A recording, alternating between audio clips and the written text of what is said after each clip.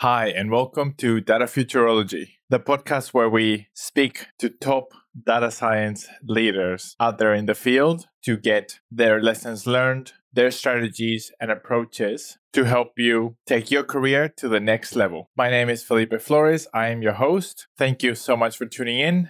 Today, we are speaking with Angela Wilkins. She is the founder and managing director at Mercury Data Science. Angela also works at Mercury Fund as chief scientist. So she tells us about how that dual role works. And as you'll hear, I think she has the coolest job working with the type of companies that she does, and the setup really, really exciting. She has a strong background in clinical research and has ended up running a data science company. It's a great episode. I hope you enjoy it.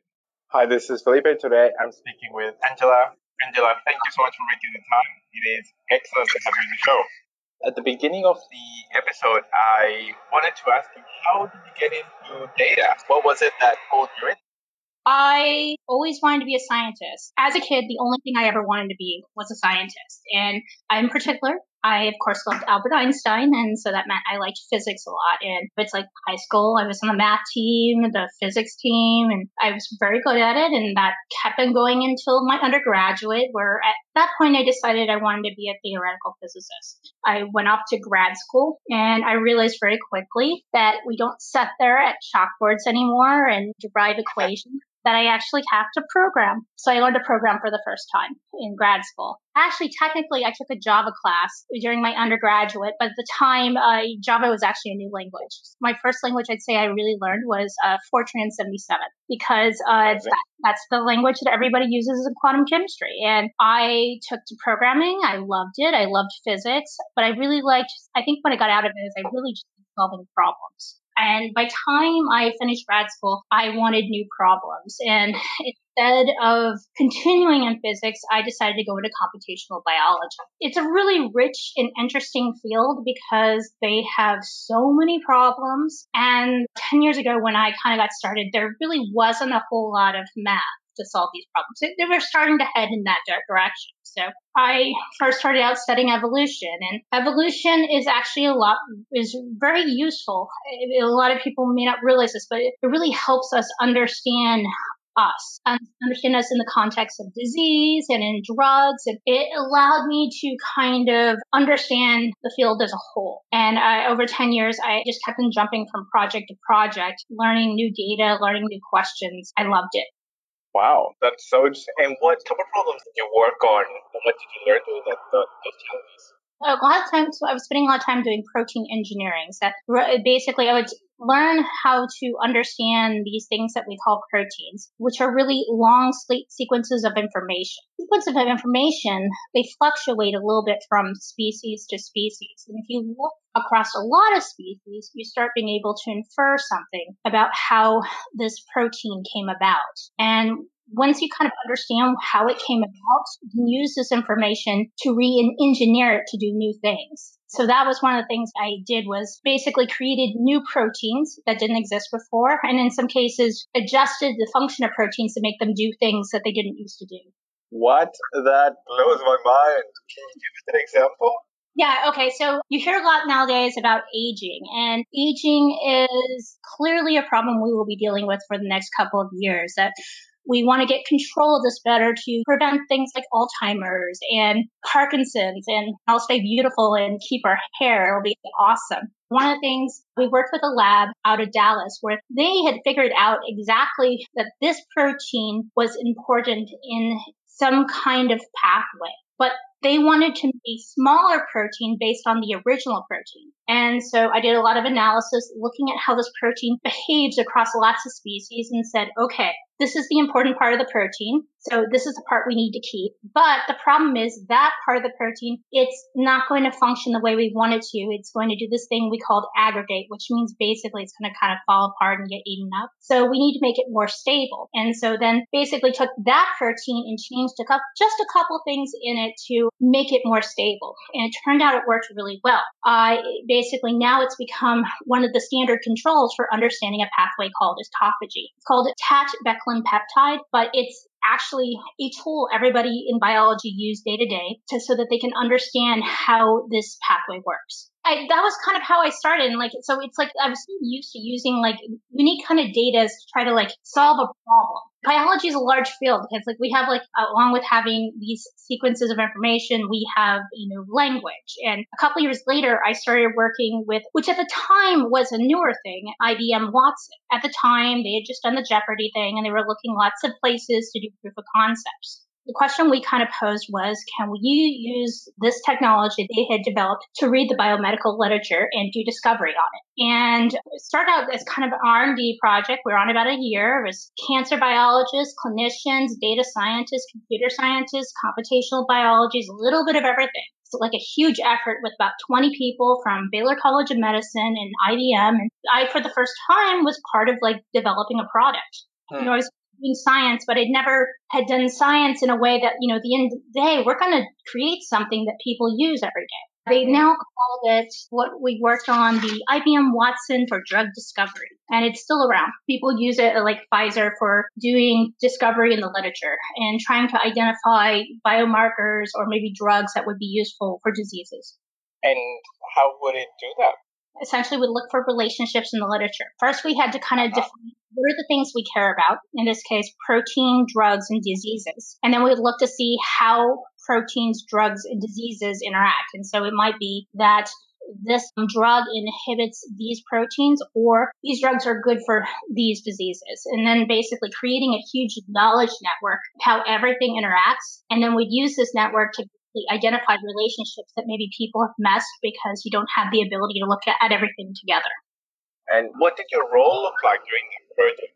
No, my role was interesting because for the first time, I would say I took a lead role in a large situation. I was kind of the team leader on the Baylor College of Medicine side. And I had the opportunity to basically kind of push postdocs and students kind of in the right direction. At the same time, I was the interface with IBM trying to make sure everything was going on the right direction and going in a direction that makes sense for the biomedical field. Instead of just representing a small facet, I was basically representing something larger than a small piece of science, but trying to build something that would help many scientists. Exactly. And how did you deal with the competing priorities and setting direction for the team and obviously dealing with the people externally at IBM? What did you learn through that time? Oh gosh, it was the first time I ever had to set expectations. Working with scientists, working with biologists and clinicians, there's certain things that they really care about. And trying to explain to them, it's not that we don't care about what you care about, but we need to prioritize and put this stuff in order, and we'll work on these things first, and then these things second, and then we'll get these things when we out next quarter. It was the first time I ever had to think about that, because usually in science, we're all pretty focused on solving our little problem. We don't really necessarily have to break things down and try to work with 10 people and explain to them, we're going to get to it. It's phase 3. Yes. So that was on within your team, or was that externally as well to publicize the strategy? Yes, exactly. It was working on my side of the team. Working with IBM, that was interesting because it was also the first time I had worked with people who referred to other people as clients. It was a very interesting experience. I kind of watched them and be like, you just think about everything much different than we do. And now looking back, it's I now understand their process. They used a lot of language now that I realized was basically to allow them to communicate easier. This definition of a client is very meaningful. They have somebody that they kind of put on a pedestal and they're going to try to create something that will help them. And by referring that to us as the client, I thought it was initially weird, but now I understand it. Interesting. And did you have any other challenges that you had to overcome during your time at Baylor?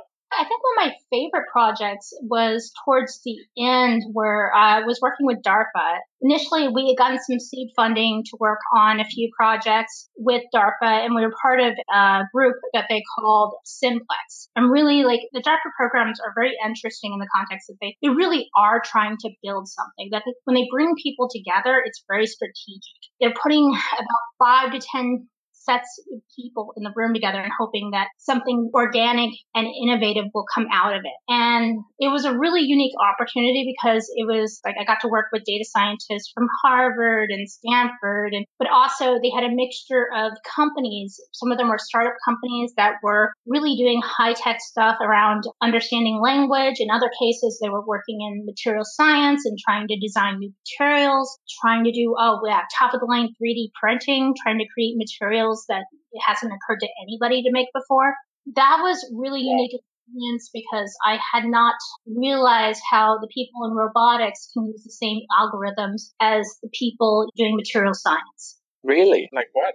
One of the things I got out of the DARPA project is that everybody is using algorithms that can help each other. There's people doing things in robotics. In our case, we were doing biology, material science, 3D printing, and we share with each other. For me, what I had learned, a lot of the network theory is useful across many fields. I recall working with Michael Robinson. He's out of American University. He's an applied mathematician. And in collaboration with him, we came up with this algorithm for aligning protein networks across multiple species. We understand something about humans and we can represent it with this network. And then we also understand something about yeast and we want to represent this network. And we worked on this idea of how do we align this information so that we can learn more, because you don't ever know anything about a species. But if you look at everything at the same time, maybe you'll learn something new. It turned out the algorithm that we worked on was actually really useful to him in a different context. He reused it for tracking cars. And so you can imagine you have a car going into a tunnel, and then you want to pick up that car again after it leaves the tunnel. And what he found that he could use this algorithm to do that. That what he would do is create a network based on the structure of the car. And when it comes out of the tunnel, it has a similar but different network. So you can think that its network has kind of shifted to a slightly different angle. And this same algorithm could be used to do the exact same thing. Interesting. I love this stuff, so. Yeah, it's amazing. And you were at Baylor for quite a while, and then why did you decide to move elsewhere? I think a lot of it was I needed new problems. I did a lot of different things in biology, and at about the same time I left, I made a good friend who was at this policy think tank called the Center of Science Law. A really great data scientist named Pablo. And I got kind of infatuated with the problems that he works on. Right after Baylor, I did a short stint with his nonprofit where we were creating large data sets to better understand crime. It's a lot of the projects I worked on were trying to better understand the patterns that correlate with repeat offenders. I had two projects where one was the team had created a tablet game that recreated various tests that they give people to assess things like risk and empathy in the kind of behavioral area, but they gamified it. And we have this behavioral data of people playing games, and it was something that they would take, when they came in to do their parole interview or something like that, and would track what would happen to them before and after they took the game. And we were using to see which of the behaviors most correlated with people who ended up reoffending. Okay. What were either some of the process or some of the results?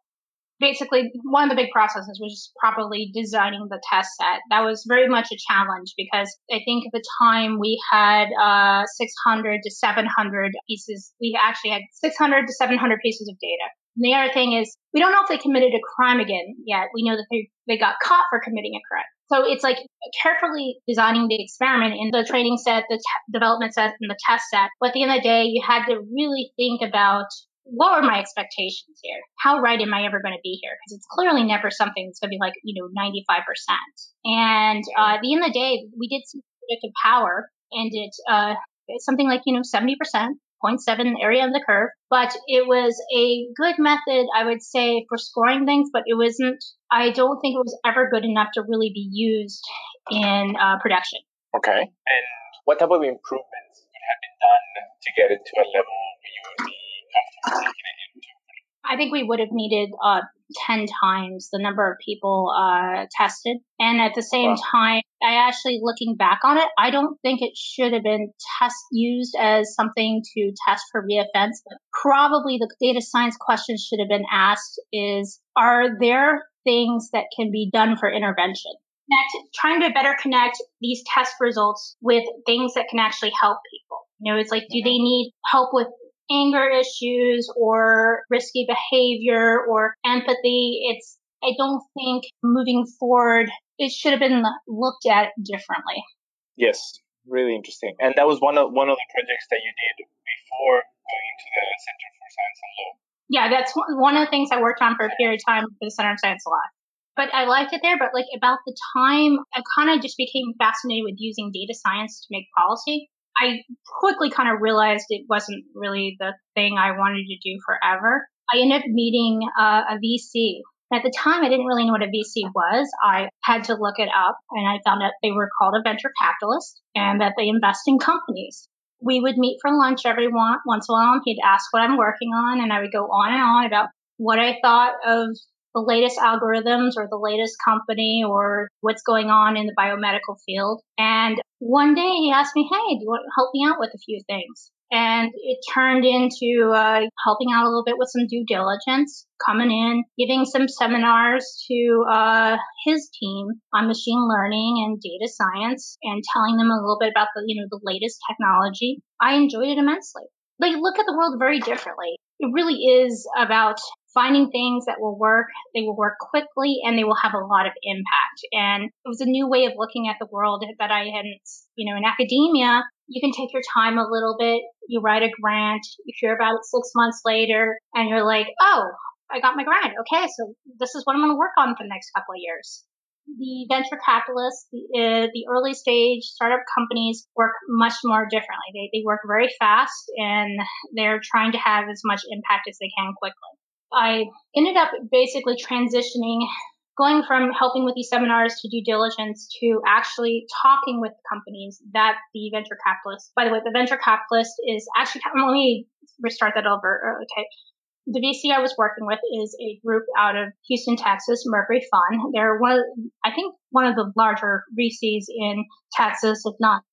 They typically invest with companies, around the A round. And now let me start that over again. I'm doing everything weird. I'm sorry for leaving. I think you're doing really well. Yeah, thank you. I'm really enjoying this conversation.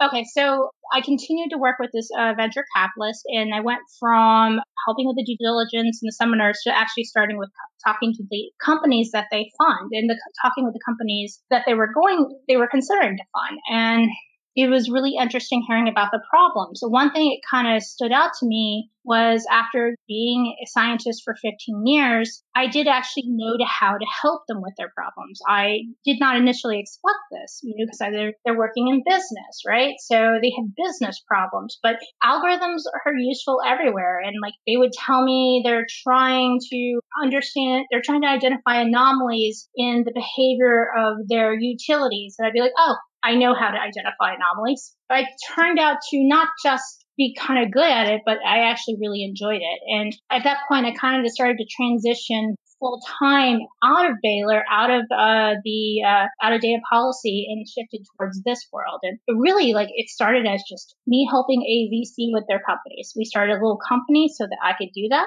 And it's been going for about a year and a half now. Amazing. When you first started doing seminars for VC funds, what type of things did they want to know? Data science and machine learning.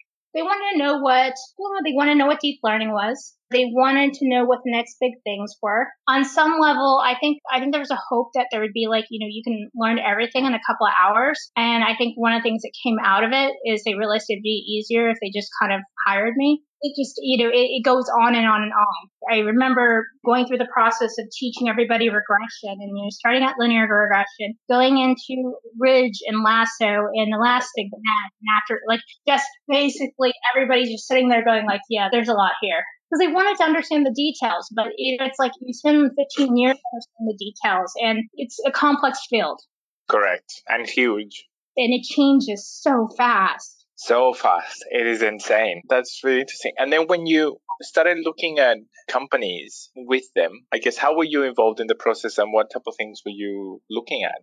I think a lot of times, one case, I was helping them with their business model. I knew the area that they wanted. I was very familiar with the area that they were in, the biomedical area, and that if they had all the data that they said they could have, what could they do with it?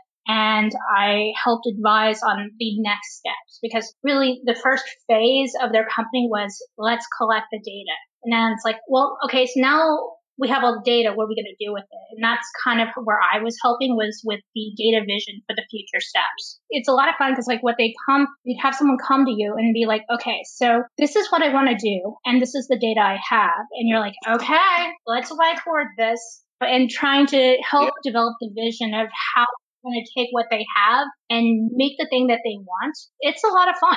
I mean, usually you have to go get some more data and you got to be some creative, but I very rarely have come out of those things going, no, you can't do this. There's always like, okay, this isn't going to be easy, but if we do this and this, we can totally make this product. Yes, that's the work that you're doing directly with the startups on behalf of the VC firm, right? Yeah. Helping shape their company. Yes, and I would say that actually turned into starting a company with my partner. And my partner is actually Dan Watkins, who is one of the VCs at Mercury Fund. And basically, this company started with just kind of me running around talking to companies, and now there's 15 of us. That is incredible. I know, it's awesome. But it went from basically, helping people on the phone to now running around and helping not just Mercury Fund companies, but helping all kinds of companies with their problems. Oh, really? Great. And still focused on startups or across the board? Typically, a company that we're working with either just got funded for they're usually venture funded companies. So they may have raised somewhere between 5 million and 100 million. And for the first time, it's like, let's do this. And what we usually do is we kind of come in and help the companies get started. It could be coming in and developing the strategy around the potential product that they want to build. It could be just going back to fixing databases and doing some of the raw data engineering. But even more, it's like one of the things we do is we really do partner with the companies to make the product that will be the data scientist. And I'd say there's several companies now that we act as a data science team for them. Yes, that makes sense. Are there any examples that you could share around how you work with the company and how the data science strategy has shaped their organization? I think there definitely is. Let me talk about TrendKite because I know I can talk about TrendKite. TrendKite is a company that does machine learning and data science around PR data. So if you look up TrendKite, they basically put the right data in front of the PR person. So-and-so talked about your company today. It was in a positive or negative way or something like that. And they push that information there. Every day, they basically scrape the internet for blogs, articles, anything a public relations person would want to know is being written about their company. This you picking up 6 million new articles every day. So it's quite a problem. One of the things that we did early on to help them was when they're getting these 6 million articles, they don't actually know what they're about. So we designed a set of algorithms to basically define what they're about. Is it about technology? Is it about biotechnology? Is it about car automation? But one of the challenges was to topic modeling is a very common problem. But our unique challenge was the vastness of the problem. At this point, it's not, we're going to do these small sets of topics. We had to figure out all the topics that all their customers care about. And then kind of creating a structure around that. And then somehow quickly annotating 6 million articles. For me, it was a very, very large big data problem because we had to be very clever because we couldn't use the standard way you could, go about this problem because it would take too long and it wouldn't cover all the it wouldn't cover necessarily all the verticals. One of the things with bringing in this, it's like we had the opportunity to basically teach their team everything that we learned in the process. We didn't just make the product and leave. We worked very closely with their team. So their team understood what we were doing and why we were doing things. And so when we leave, they can take it over. That's amazing. And how was this company doing their work before you guys were involved? In this case, they were relying on technology that they were licensing that was only picked up a couple hundred key topics, and we were able to start picking up thousands of key topics. For them, it was very helpful because it was an example of them actually creating a novel machine learning technology that was for them.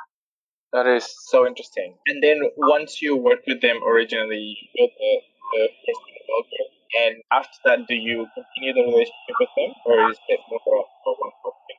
Typically, we continue the relationship with them. In this case, Trenkite actually was sold to Cision a couple of months ago, so we have since moved on. Okay, that's interesting. And do you had an example of a company where data science was not part of their core offering before you worked with them, and that you had to help them include data science into their strategic plan? Yes, we do have examples of that. In one case, we've worked with a company that actually was developing novel cancer therapeutics. And so really they're an experimental biology platform. What they do is they have lots of interesting discoveries that could be used in all kinds of different cancers. But it's really hard to tell which of these is more interesting than other. And so what we did was built a natural language processing pipeline that also couples some, database sources to give you immediately tell you how interesting your prediction is. And, and by interesting, I mean, it's like, okay, it's already been associated with cancer. Maybe this is already a well-known drug target, or someone has actually has already done lots of patents around this technology. We've already done several patents around this therapeutic. It may not, this may make it more interesting. It may make it less interesting, but it's something that they didn't have beforehand at all. Yes. So it's not something they had before. That's a case where they didn't have data science before because they were not using data science at all. They were basically, okay, I'm sorry. I think I answered the question. We're going to cut this out, right? Totally fine, but it makes sense that they were not using data science and that you help them get started in the space. This must be fascinating to be working with VC and helping their companies be more successful with data science. Amazing. How did you feel going from biomed background into business? How was that process for you internally? As you said, like realizing that you could add value, but starting from a point that was quite far away from business. How was that transition for you? Going from academia industry was a huge jump. It was funny because I think early on I started in physics and I wasn't really feeling the impact I wanted to feel. It's like in physics, everything feels so far away. It's like maybe this will be useful in 20 years. Maybe it'll be useful in 30 years. In the biomedical field, I went there thinking, okay, so human health, I'm going to have impact here. And even though I do feel like there's a couple of things I've done that was helpful, but I didn't ever feel the impact as an academic did not reach the rest of the world. My impact was how I worked with students and how I worked with postdocs and how, I helped put better scientists in the world. Going into industry, it's the first time I've really felt like I do something and it really helps not just a few people, it helps lots of people. Because if this works, this is a cure for cancer. If this works, more people will eat. If this works, this makes a lot of other people's lives easier. I'm really glad I made this transition. Yeah, that's really great to hear. Did you ever see yourself running a data science? No, not at all. Never saw myself writing it. The funny thing is, I think twice before I had friends during my academic days suggest to me and, hey, let's go start a company together. And I was like, nah, I don't know why you'd want to do that. Get it. And I think it was basically meeting my current partner, Dan, and he's just one of the smartest people I've ever met. And I think having this wonderful collaboration and relationship where getting the opportunity to see what his world is like and how to use what he's learned and what I've learned to make this thing I want to call impact for other people I think it's the only way I would have ever done it is I get to have the best of both worlds. I get to have all the experience that he has and he has all this experience as a VC and as a business person. And I get to merge it with my, science and academic background to kind of create this new entity. And it's a lot of fun. That's great. And what's in the future for Mercury Data Science? I think in the next week or two, we're raising money, basically allow us to scale up and build out the team a bit more. I am expecting us to grow bigger and get to help, work on new problems and help new people and help new companies. And I expect this to kind of escalate a little bit. I am so excited for you. So great. And what type of companies, what type of people are you looking to be able to help more of? I think we have a love for biotech. There's several companies in that area. We like problems around human behavior. I think whether it be buying patterns or just, I think TrendKite's also a good example. Like, what are the things that we care about and making that data more accessible? I like those kind of problems. We've started to expand into manufacturing. We really enjoy those. I guess it's a new type of data. It's time series data is very interesting, and you have the ability to really change people's processes with that type of data. I don't think we're really limited by a certain industry at this point. At this point, we've worked in about 8 different industries, and it's really just a matter of coming at the problem correctly and working very close with the company that needs help. Amazing. Let's change tack to some of the questions that sort of more rapid fire questions. What are you most excited about in this field? Why do you love it? I love it because it's changing so much. Every day is different. I think even if you're doing data science at a certain company every day, it's still the same. Technology is changing so much. We're having a lot of access to better technology every day, and we're able to solve problems that 5 years ago didn't feel possible. I love having the opportunity to work with lots of different data scientists, especially the ones that are very different than me, because I get to learn from them. I'm sure it's like this in a lot of different areas, but I feel like we're kind of in the middle of like almost making it up as we go along. And so we have to it really does have to be a collaborative effort. We need checks and balances. We need each other to make sure we're doing the right thing by, everybody else. So interesting. And what are you most proud of that you've done in your career? I'm really proud of the fact that this company that I started with my partner has gone as far as it has. It's really nice getting to work with like 15 people who really like their job and want to come to work every day. I am really proud of the fact that like there's people who depend on me to pay their bills. I think over the last year, there's 3 people on my team who have bought houses, and the idea that it's their hard work and they could go anywhere and find a job and do it themselves, but I get to be part of that. I'm really proud of that. I know that's not data science related, but it's but that is a huge impact that you're having on not only the direct people that work with you, but also their families and their future. I'm really proud of the fact that we also, it's right now when people hire data scientists, we take on a lot of people that you would consider raw. They just got out of grad school. They're not necessarily got a PhD in machine learning. We have the potential to be a data scientist. And so we've created an environment that lets people, that challenges people, and allows them to grow. That's fantastic. And was that deliberate or by chance? I like to think it was by chance, but I think it's still left over from my academic life. I really enjoy being a teacher. I really like having students. I liked being part of people's research and part of their science, their transition to being a scientist. I think that will never go away, that I'll always want to be part of somebody's journey, helping them be who they want to be. It's really nice. Tell me, what challenges or problems are you thinking of at the moment?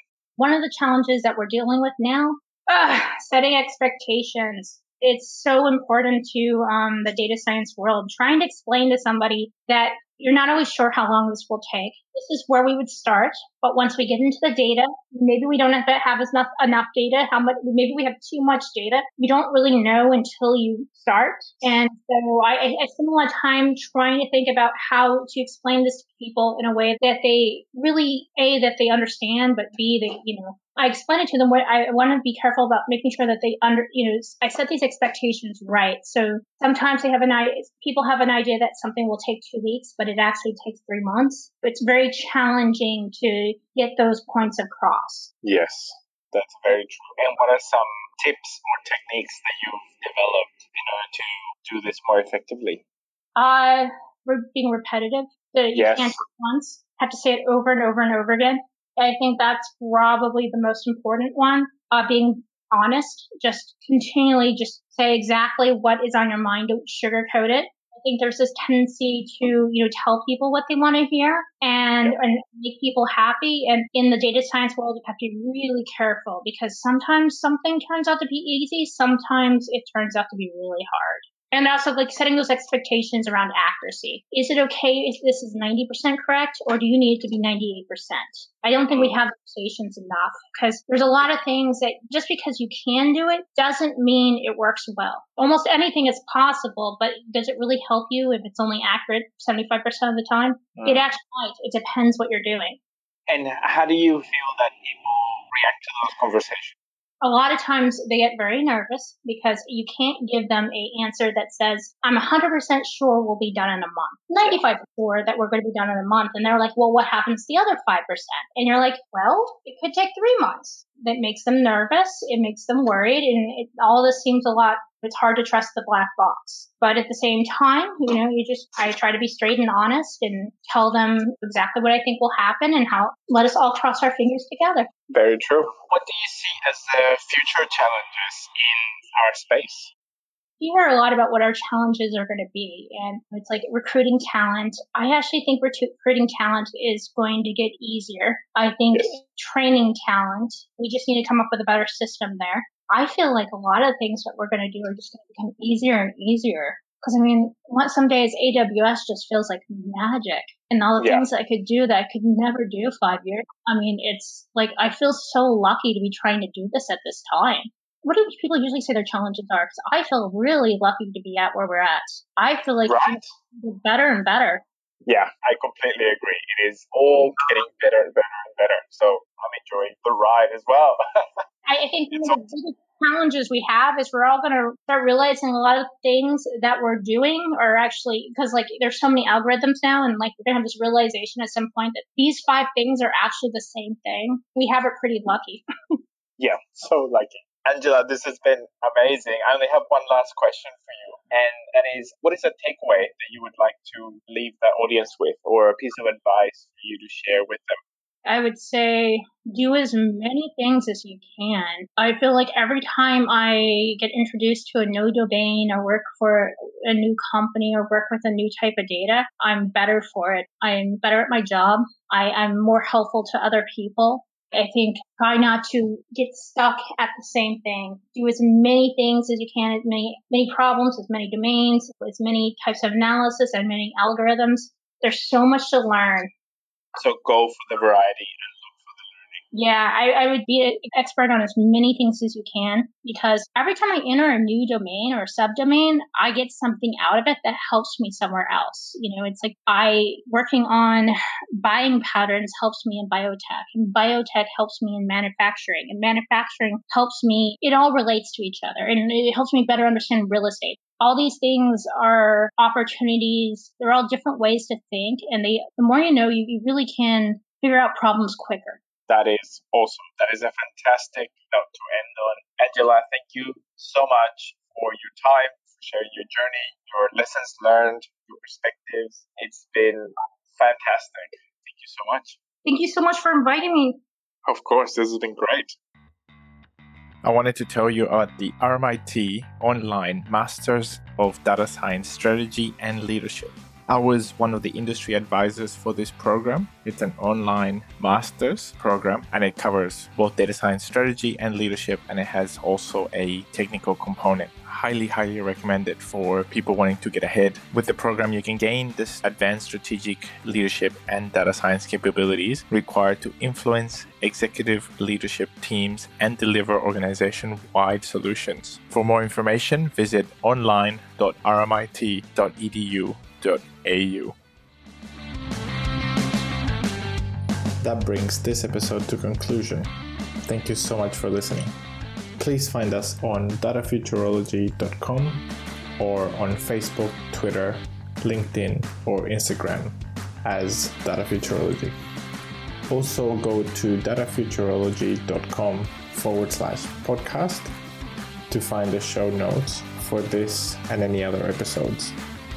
If you like this episode, it would mean a lot to us if you could leave us a review wherever you listen to our podcast. I hope you enjoyed this episode and that it was helpful and valuable for you. Thanks again, and see you next time.